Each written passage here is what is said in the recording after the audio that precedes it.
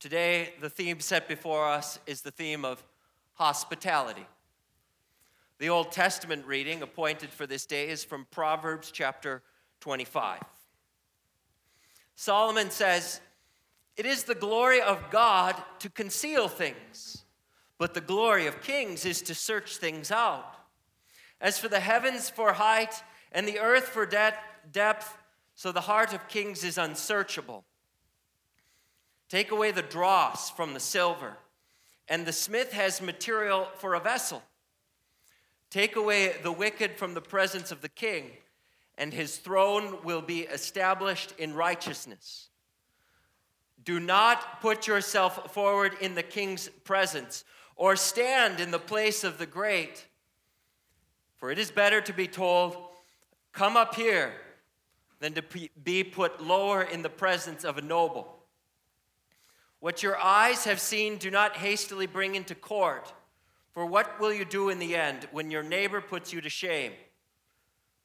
Argue your case with your neighbor himself, and do not reveal another's secret, lest he who hears you bring shame upon you, and your ill repute have no end." This is the word of the Lord. Thanks be to God. The first point I'd like to make this morning is this: hospitality begins with humility. Hospitality begins with humility. For those who are proud and arrogant, for those who are puffed up, for those who in their hearts believe that they are superior in many ways to others, they're going to be bad. When we think that way, we're bad at hospitality. Sure, we might throw a great, lavish party, but in the end, it's all self-centered. In our gospel today, Jesus will describe men of this sort in his day, men who threw parties for their friends, their neighbors, and they fully expected that someday they would be invited to their house in return. This is not biblical hospitality. Biblical hospitality begins with humility. As Paul says in Philippians chapter 2, "Do nothing out of rivalry or conceit, but in humility consider others as more significant than yourself." And hospitality, which begins with humility, begins for us Christians with the confession of sins. This past week, I went to Camp Luther for a gathering of new church workers in the North Wisconsin district of the Missouri Synod. And there was about 13 pastors and vicars. We gathered there with the president, President Lueck, and his staff, and they talked to us about the challenges that they face, and they gave us some very helpful tools for the years ahead in ministry. One of the greatest nugget of wisdom that they gave us had to do with congregations they serve in conflict. And they bring in an organization called Ambassadors of Reconciliation. And they're Lutheran Christians trained to come into congregations where there's open conflict between a pastor and a congregation, or between cliques within a congregation, conflict about money, conflict about who's in charge, and where there seems to be no human resolution. The Ambassadors of Reconciliation have told the district that there's two things that set apart, in their experience, healthy congregations and conflicted congregations. Two things separate healthy congregations from conflicted congregations. And those two things are this. First, a healthy congregation is regularly involved, regularly engaged in God's word. Not just the pastor, but it starts with the pastor and his own personal devotions and prayers, but also the congregational leaders, Sunday school teachers, the families. It means we go home with the portals of prayer. It means we're opening up our Bible during the week. It means we're praying. A healthy congregation is regularly engaged in God's word. And number two, reconciliation is modeled confession and forgiveness is modeled by the leaders of the church. Again, it starts with the pastor. Does the pastor say, I'm sorry, when there's a mistake? Is the congregation able to put that behind them?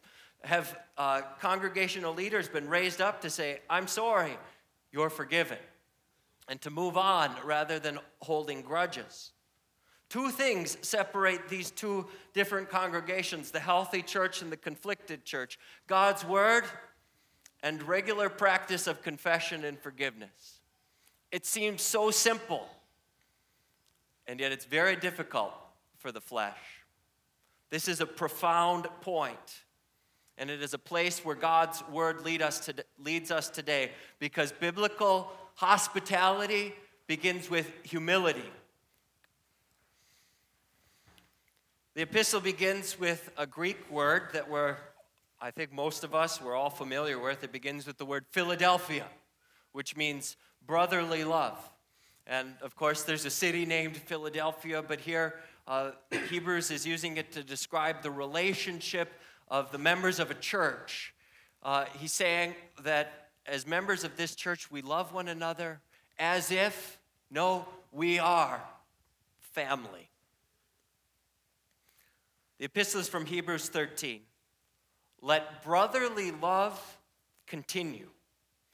Do not neglect to show hospitality to strangers, for thereby some have entertained angels unawares. Remember those who are in prison as though in prison with them, and those who are mistreated, since you also are in the body. Let marriage be held in honor among all, and let the marriage bed be undefiled. For God will judge the sexually immoral and adulterous. Keep your life free from love of money, and be content with what you have. For he has said, I will never leave you, nor forsake you. So we can confidently say, the Lord is my helper, I will not fear. What can man do to me? Remember your leaders, those who spoke to you the word of God. Consider the outcome of their way of life and imitate their faith. Jesus Christ is the same yesterday and today and forever. Do not be led away by diverse and strange teachings, for it is good for the heart to be strengthened by grace, not by foods, which have not benefited those devoted to them. We have an altar from which those who serve the tent, describing those who still worship according to the Old Testament rules, they have no right to eat from the tent of the church. For the body of those animals whose blood is brought into the holy places by the high priest as a sacrifice for sin, they are burned outside the camp. So Jesus also suffered outside the gate in order to sanctify the people through his own blood. Therefore, let us go to him outside the camp and bear the reproach he endured. For here we have no lasting city, but we seek the city that is to come. Through him, then, let us continually offer up a sacrifice of praise to God, that is the fruit of lips that acknowledge his name. Do not neglect to do good and to share what you have, for such sacrifices are pleasing to God. Obey your leaders and submit to them, for they are keeping watch over your souls as those who will have to give an account. Let them do this with joy and not with groaning, for that would be of no advantage to you. This is the word of the Lord. Thanks be to God. Hospitality begins with humility, and hospitality is worship. Now, when I'm talking about hospitality, I'm talking in the broadest possible sense.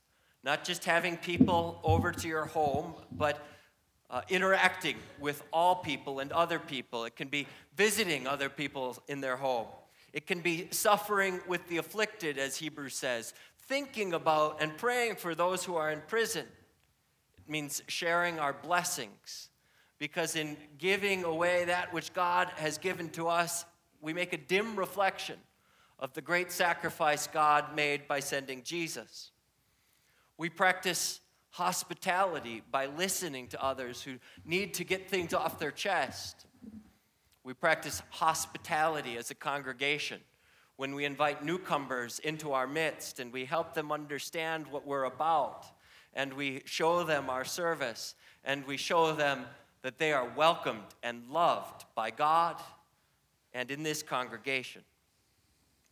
Hospitality is worship, and all of life is worship.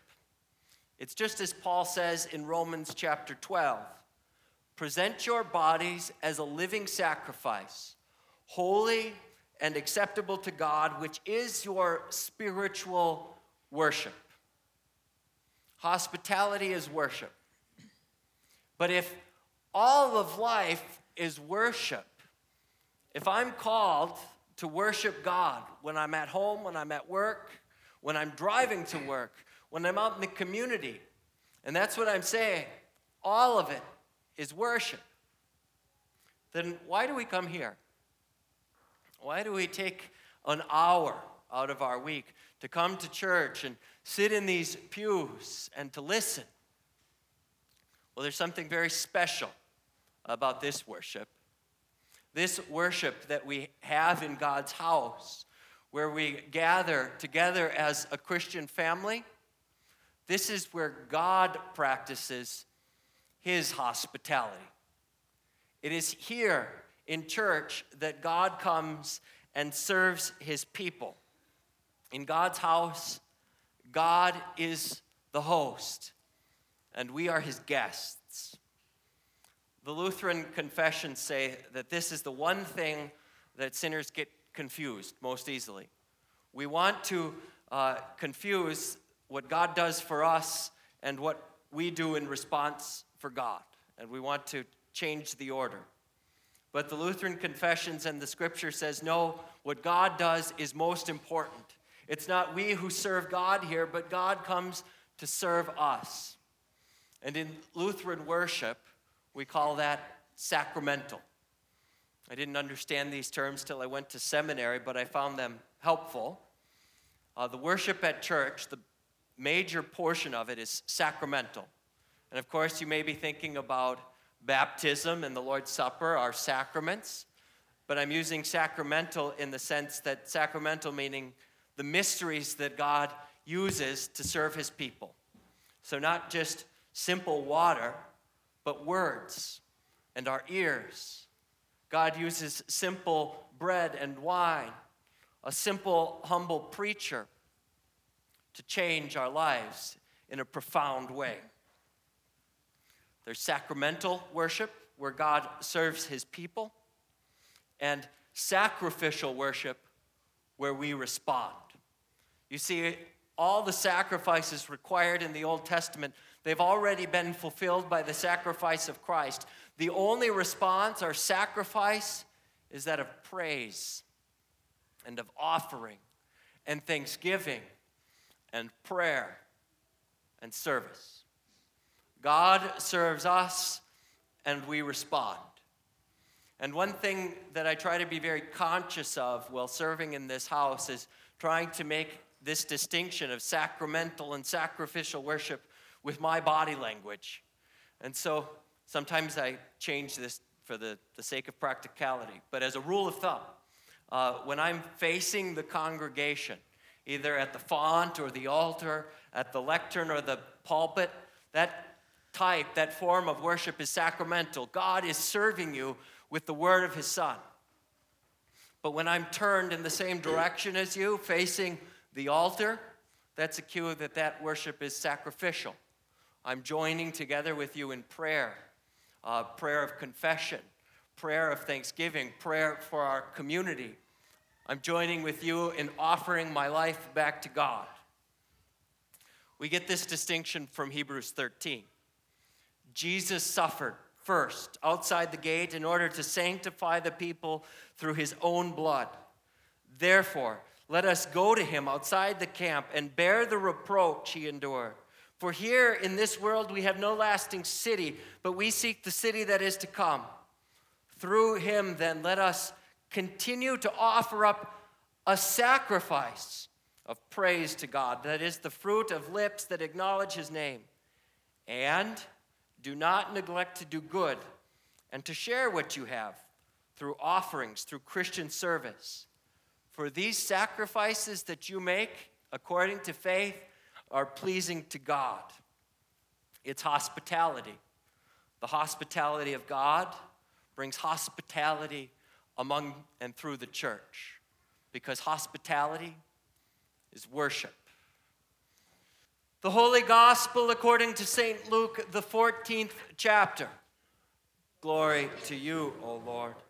One Sabbath, when Jesus went to dine at the house of a ruler of the Pharisees, they were watching him carefully. And behold, there was a man before him who had dropsy. And Jesus responded to the lawyers and Pharisees, saying, "Is it lawful to heal on the Sabbath or not?" But they remained silent. Then Jesus took the man and healed him and sent him away. And Jesus said to them, "Which of you, having a son or an ox that has fallen into a well on the Sabbath day, will not immediately pull him out?" And they could not reply to these things. Now Jesus told a parable to those who were invited, when he noticed how they chose the places of honor, saying to them, "When you are invited by someone to a wedding feast, do not sit down in a place of honor, lest someone more distinguished than you be invited by him, and he who invited you both will come and say to you, 'Give your place to this person.' And then you will begin with shame to take the lowest place. But when you are invited, go and sit in the lowest place, so that when your host comes, he may say to you, 'Friend, move up higher.' Then you will be honored in the presence of all who sit at table with you. For everyone who exalts himself will be humbled, and he who humbles himself will be exalted."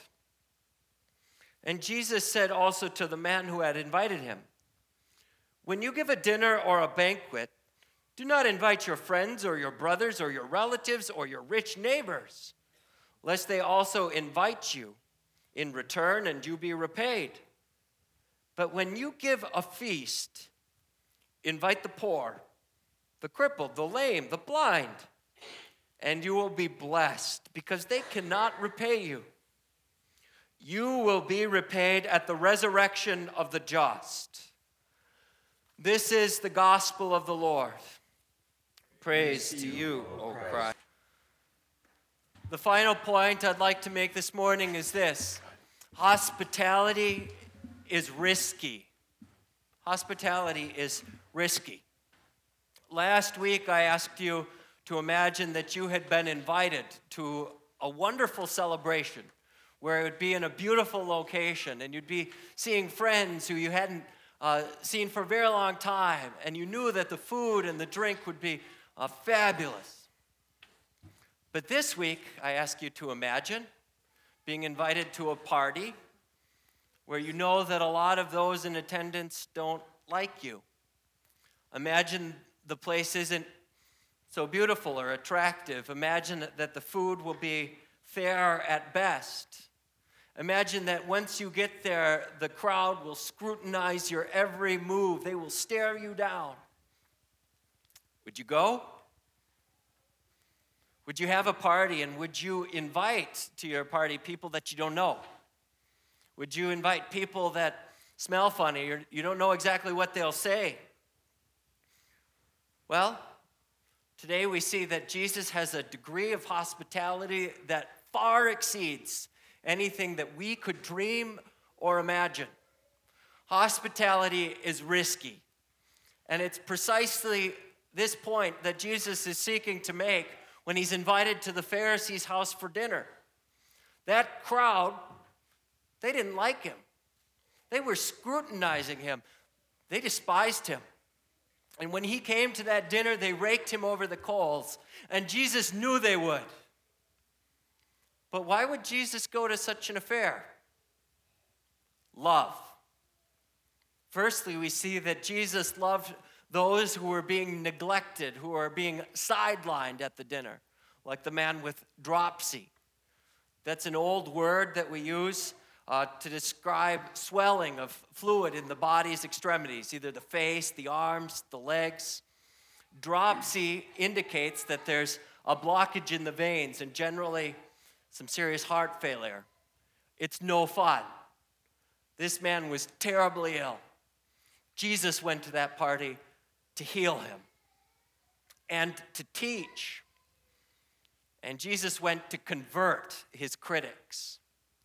It's so easy for us to give up on, to write off those who we find offensive, those we don't like, those who don't like us. But Jesus says to those gathered, humble yourselves. And when you have a dinner party or when you go to a dinner party, invite the poor, the maimed, the lame, the blind. And this amazes us because this is not the type of hospitality that we learn from Martha Stewart. He's talking about taking care of people that are strange, different, who need a lot of help. And when Jesus is talking this way about hospitality, he's describing himself.